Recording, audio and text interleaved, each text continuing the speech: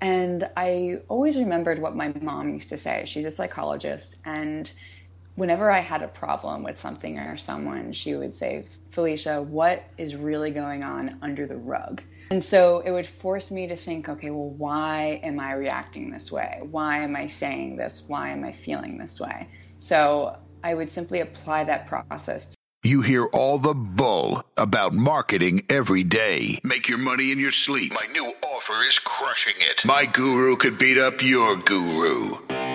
It's time to go right to the source and get the truth about marketing. With your host, the founder of CopyChief.com, Kevin Rogers. Hey, welcome back to The Truth About Marketing. It's Kevin Rogers here.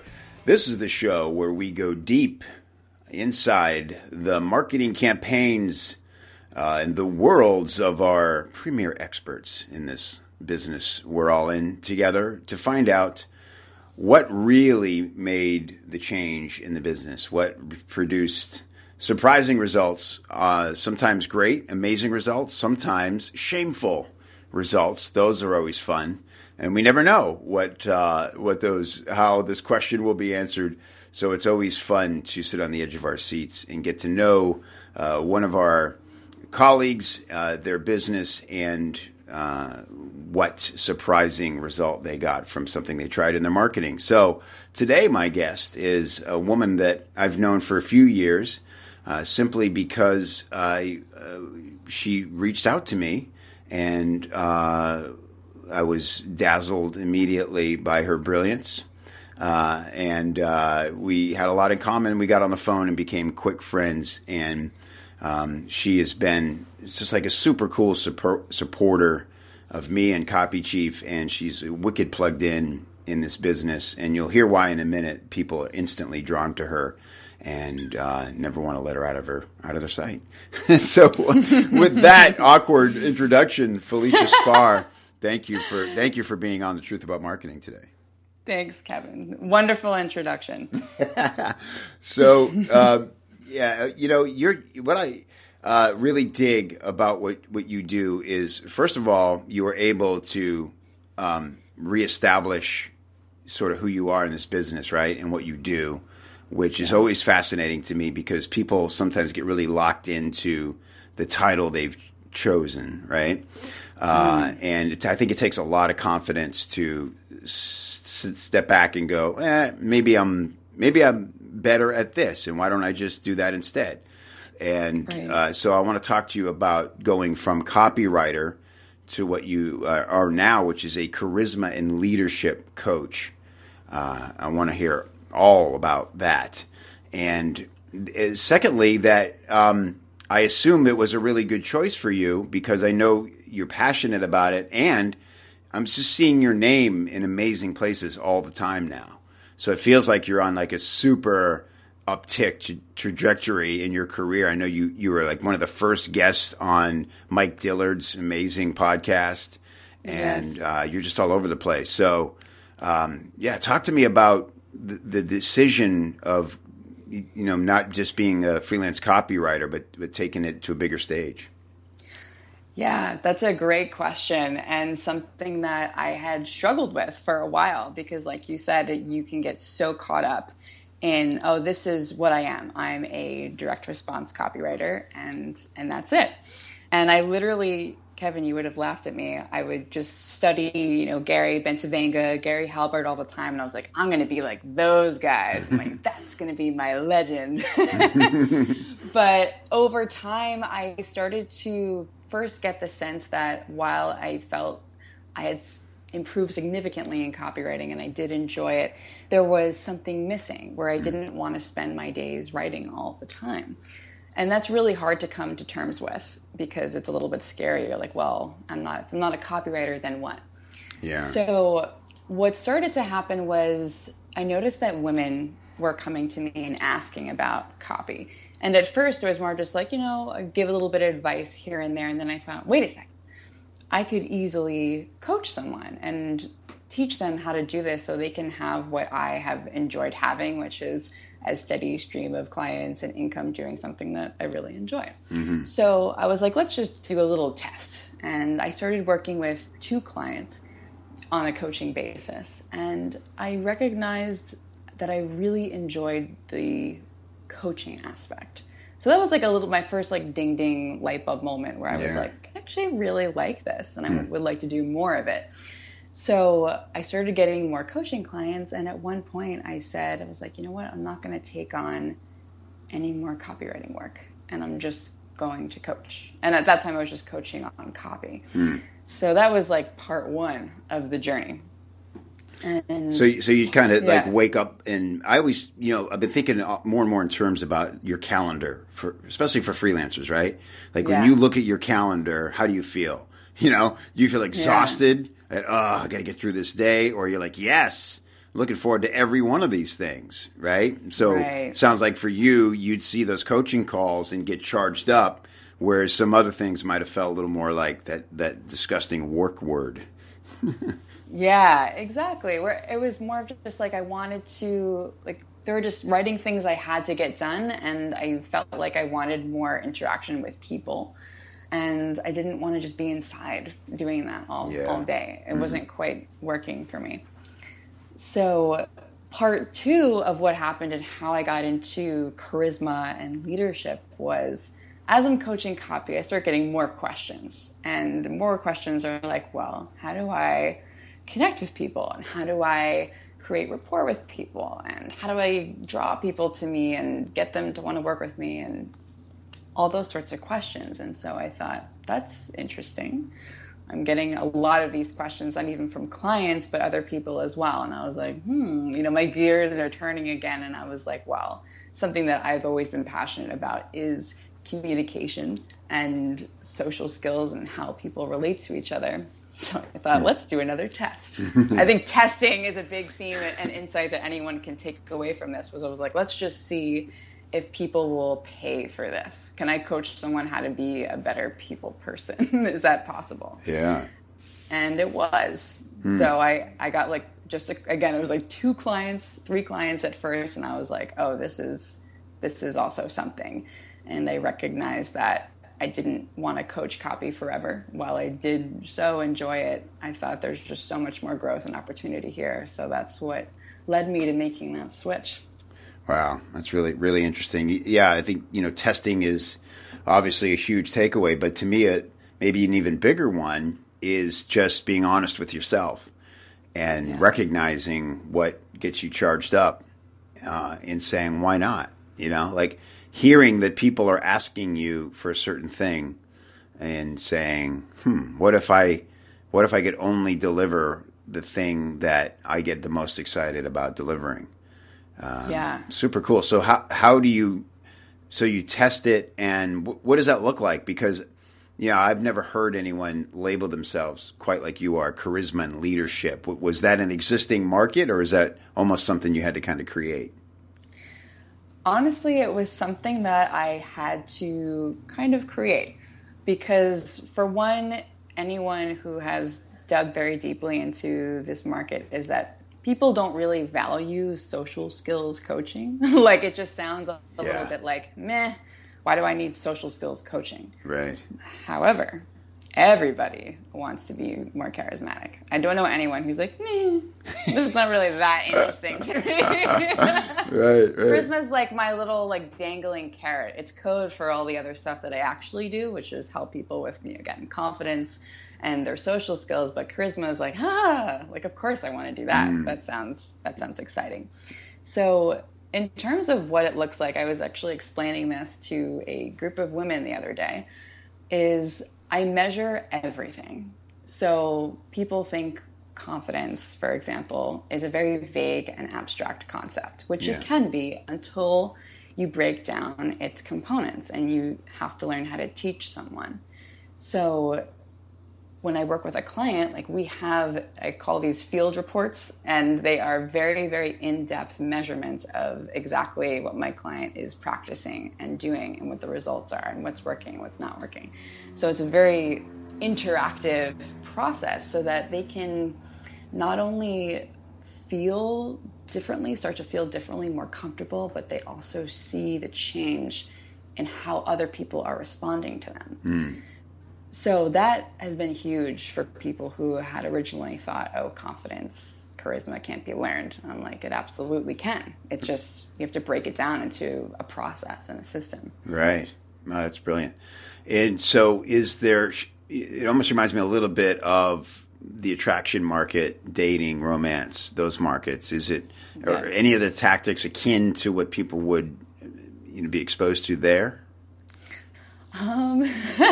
This is I'm about to say something very politically incorrect. Okay. But like the answer is yes, but I just don't frame it that way. Yeah. So for example, I've read a bunch of books like The Game and The Art of Seduction, which I think from a marketing perspective, from a human dynamics perspective, are fascinating reads. If you just, clear out anything else that might bother you about them.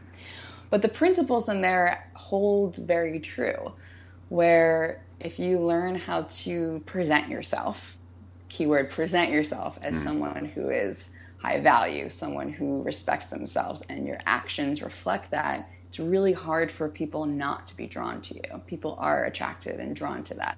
Just like when you're in the presence of an amazing seducer, they make you feel like they have something that you want. Like you're wanting some quality from them. Right. So, we can go down a dark path there, but the principle, I think, is really important to have. Yeah, that's fascinating. So I'm fascinated by this, and I've read those books as well, and I could see where people get either feeling from them. Right? It's either like, oh, this is such a revelation, this is a breakthrough, or ew, this is so manipulative. More ew. A lot more ew. Yeah, it's just it can very easily feel manipulative. And icky. So, but I know you, and I know certainly, and you're dealing with professionals here, not people looking to get laid. Right. So, you mind giving me? I'd love to hear just like one thing that people struggle with, and you don't have to give away a secret, but what are the kinds of, first of all, like what kind of people are you working with, and what are they struggling against? Yeah. So I'll give you a great example of someone that I worked with. And he was interesting because he felt like he had moments of brilliance. Like he felt like he had those moments where he was on. And like socially. Confident. Yeah. Yeah. Okay. So he felt confident. He felt charismatic. But it would only come every once in a while. And so he would look at other people and think, how do I do what they do? Like, why is it that everyone seems to have so much fun around them? How do they just break into a group so easily? How do they just approach someone that they're interested in talking to? Mm-hmm. So just as like one example, as I would help someone with that, is we first have to understand like what the actual fear is. So if someone's like, oh, I'm afraid to go talk to just someone who looks interesting. Let's say you're at a cafe.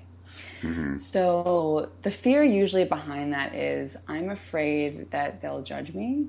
I'm afraid what they'll think of me. I'm afraid they'll think I'm weird. I'm creepy. This is going to be awkward. So all these things come up that prevent us from taking the action. So you first have to understand what's the fear, and then be like, well, I think that person would actually really enjoy talking to me. And I'm sure that if I made it a goal to just say hi, how you doing, and make some small talk for 5 minutes, then maybe this won't be so scary.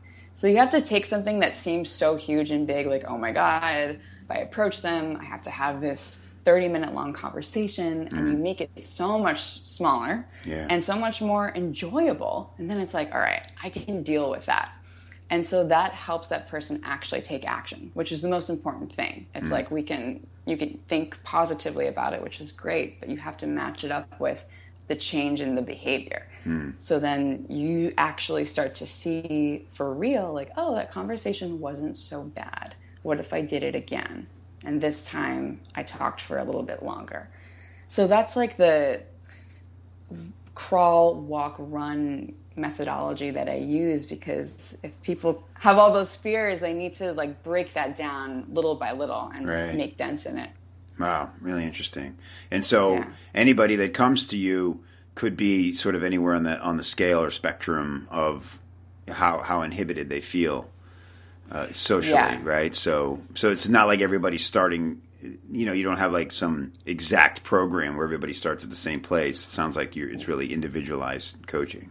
Yes, and there's a very specific reason for that, where I don't have one size fits all program, because everyone and how they relate is so different. It's so different. It's just like me saying something and you interpreting it in a completely different way. There's a different mindset perspective.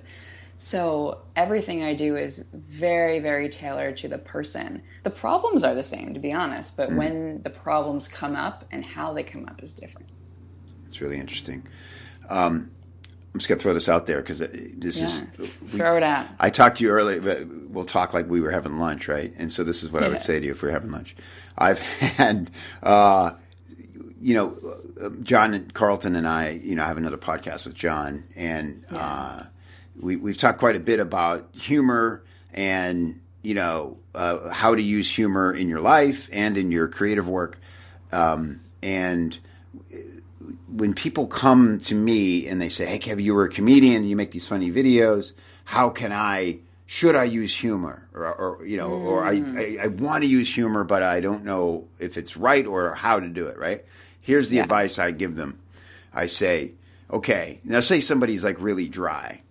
I say, there's so many great comics out in the world in through the last like 50 years of, comics being in the mainstream or more. I said, first ask yourself, if you were a stand-up comic, who would you be, right? Which one would you be most like? And then study them and, basically mimic how they're funny. So, George Carlin versus Bob Newhart. I may be dating myself. You're younger than me. You may have no idea who the hell I'm talking about here. But no, I do. I think you do. Yeah. So two completely different styles, right? But I usually say Bob Newhart because here's a guy who, could easily be the most boring person on the planet, right? He has this like stuttering approach, and that's his timing, and that's what makes him so funny, right? Yeah. So it just goes to show that no matter what sort of personality you have, there's probably a model for how to make it entertaining out there. And I think a good practice is to find someone specifically when if you want to be more humorous in a speech or something, find a model for you. Is humor something that comes up with people? Is it a big the people you coach, is that one of the things like, man, if I could just tell a damn joke or, get a laugh at a party, is that something they're concerned about, or is that like not even on the radar? Oh my God. Well, first of all, this is such a good topic to talk about because for one, yes, everyone, and because so much of social skills, attraction, dating kind of advice is geared towards be funny, be the life of the party, tell a joke. Yeah. But not everyone is like that. So it can be really frustrating for someone who's just like, that's just not how I relate. That's just not what I want to do. And your point about like the differences in comedians, that's the same exact model and framework I use for clients where I'm like, look, there's Dimitri Martin and then there's Chris Rock. I'm Chris Rock. Like that's my personality and my style. But look at Dimitri Martin. Look at like a quieter kind of comedian who's still absolutely hilarious. Yeah. And it's like with clients, for those who are more introverted, more quiet, I'm like, let's look at models of really charismatic introverts. Let's look at those people. I'll tell you about some that I know in my life. I can give you one of my good friends. She references James Bond as someone who's just like very cool, very quiet, very methodical. And it's like seeing that different model can be life-changing because now it's not this one image, the one way to be. It's like, oh, I can take what I like from the people that actually resonate with me and use that to my advantage. There's nothing to overcome. That's my philosophy. Yeah. That's great. It's maybe almost like building a character in a sense, right? Like it's not a false version of you, but it's sort of like an amplified version of you where maybe that makes it less personal in a sense and not such a daunting proposition, because it's almost like putting on a mask in a way, right? Yeah. And I think that goes back to, at least for me, how important self-presentation is. And the myth that people think, oh, like people should just love me for who I am, which is like a croissant that's hanging out next to the garbage can that's just been baked and saying, eat me. It's like, no, you're next to a garbage can. I'm not going to eat you. But if you're wrapped in a pink box with a bow on it, it's like, all right, I'll eat the croissant. You don't even have to convince me. That is the best analogy I've heard in years. That's hilarious. Thank you. The croissant analogy. That's going down in history. That's going to go in the bullets in the copy. Yeah, it has to. Oh my God, that's so great. Okay, cool. Well, here we are 20 minutes in, and this is so fascinating. I haven't gotten to the big question, so let me monitor myself. And so you are, aside of being, big thinker and amazing change effector in your clients, but you're also a very bright marketer, and you're testing stuff all the time, like you said. So tell us, Felicia, what is the one thing that you've tried in your marketing that produced the most surprising results? Such a good question. Considering everything that I have learned from so many fascinating people, whether it was, again, Gary Bencivenga is sort of my hero, there was this one golden nugget, and it could have just passed you by if you weren't listening close enough, by Michael Fishman. It was in a interview that he did, I believe, with Derek Halpern, if I'm not mistaken. And something that he was saying as he was talking about the secret behind creating fantastic marketing campaigns that got responses was, he said, listen for what people are not saying. And for whatever reason, it was just another one of those ding, ding, ding moments for me where I was like, yes. I mean, for one, that's the art of hearing what people aren't saying in conversation so you can understand them better. But also from a marketing and copy perspective, it's like, well, after you go through doing so much research, you can't necessarily take your research at face value. You have to dig much deeper into it and be like, well, what is this code for? Why would someone even say this in the first place? And how I connected that to what I do is, when it comes to charisma and social skills, a lot of people will not tell you how kind of awkward it can be to be like, oh, this is something I need to work on.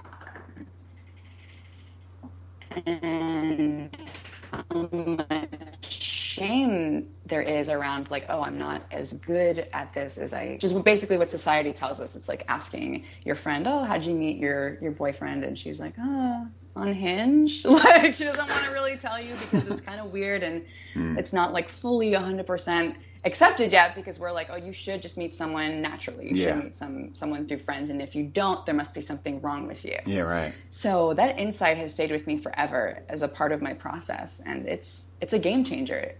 And simply because it makes you go 10 steps deeper than you normally would have, and that's what creates excellent response.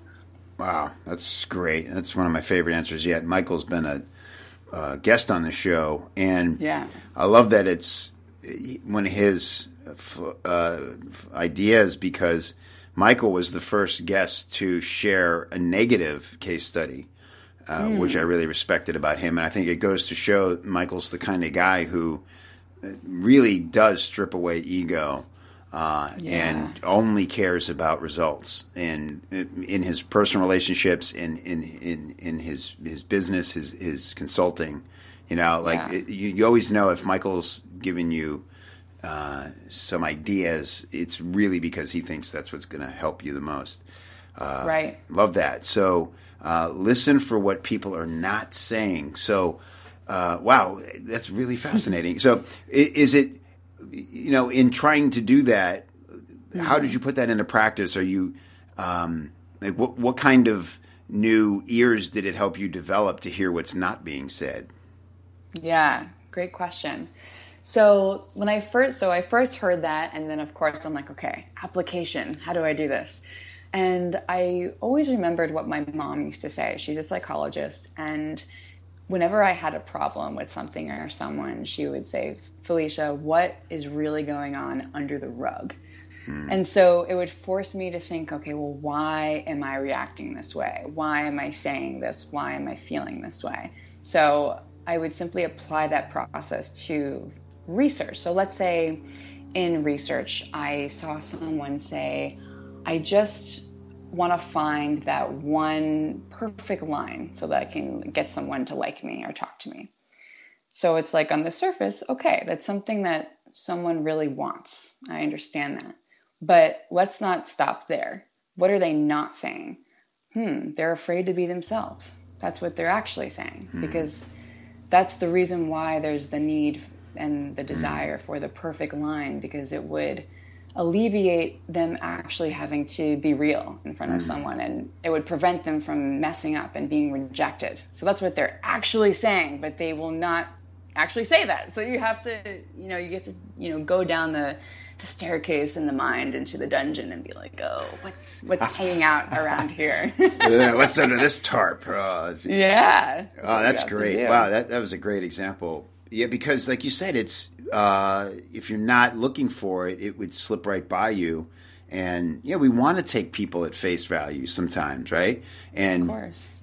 But when it sounds to me like what you've accomplished with this, and I'm sure this is part of what makes you such a great coach, is sometimes we can pick up on somebody's sort of their own BS when we're in close relationships with them, because because we see the pattern, right?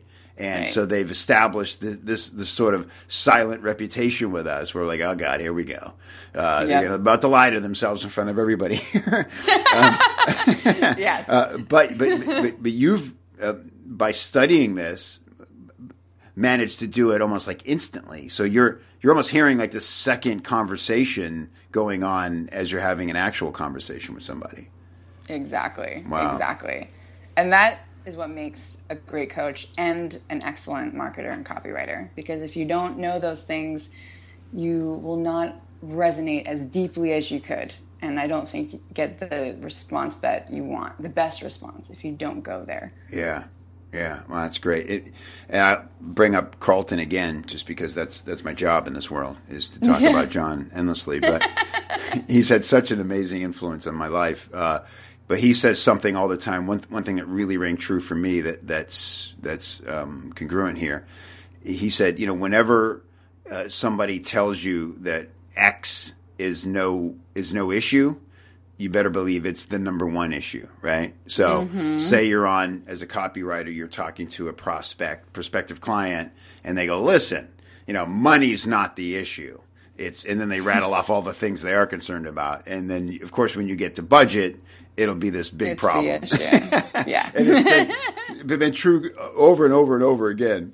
And it sounds like, but again, like most people won't even come out and say something isn't the issue, right? They're just skirting around it. And in your method, you just like learn to detect it. And so how do you sort of approach that with people? Do you call it out pretty quickly, or do you just sort of note it in your notes and say, okay, this is like the real issue we need to work on here? Yeah, so that is an art. You have to be, at least in my experience, I know people who have the skill, but they don't have the tact in the delivery. So you can notice everything that you're seeing, and if you call someone out on it at the wrong time with the wrong words and the wrong frame, they're not going to listen, or they're going to get defensive. So you could go that way. But for me, I have to get a really good sense. I'll just take it from like a coaching client perspective, where I have to understand perhaps why they haven't been aware of this yet.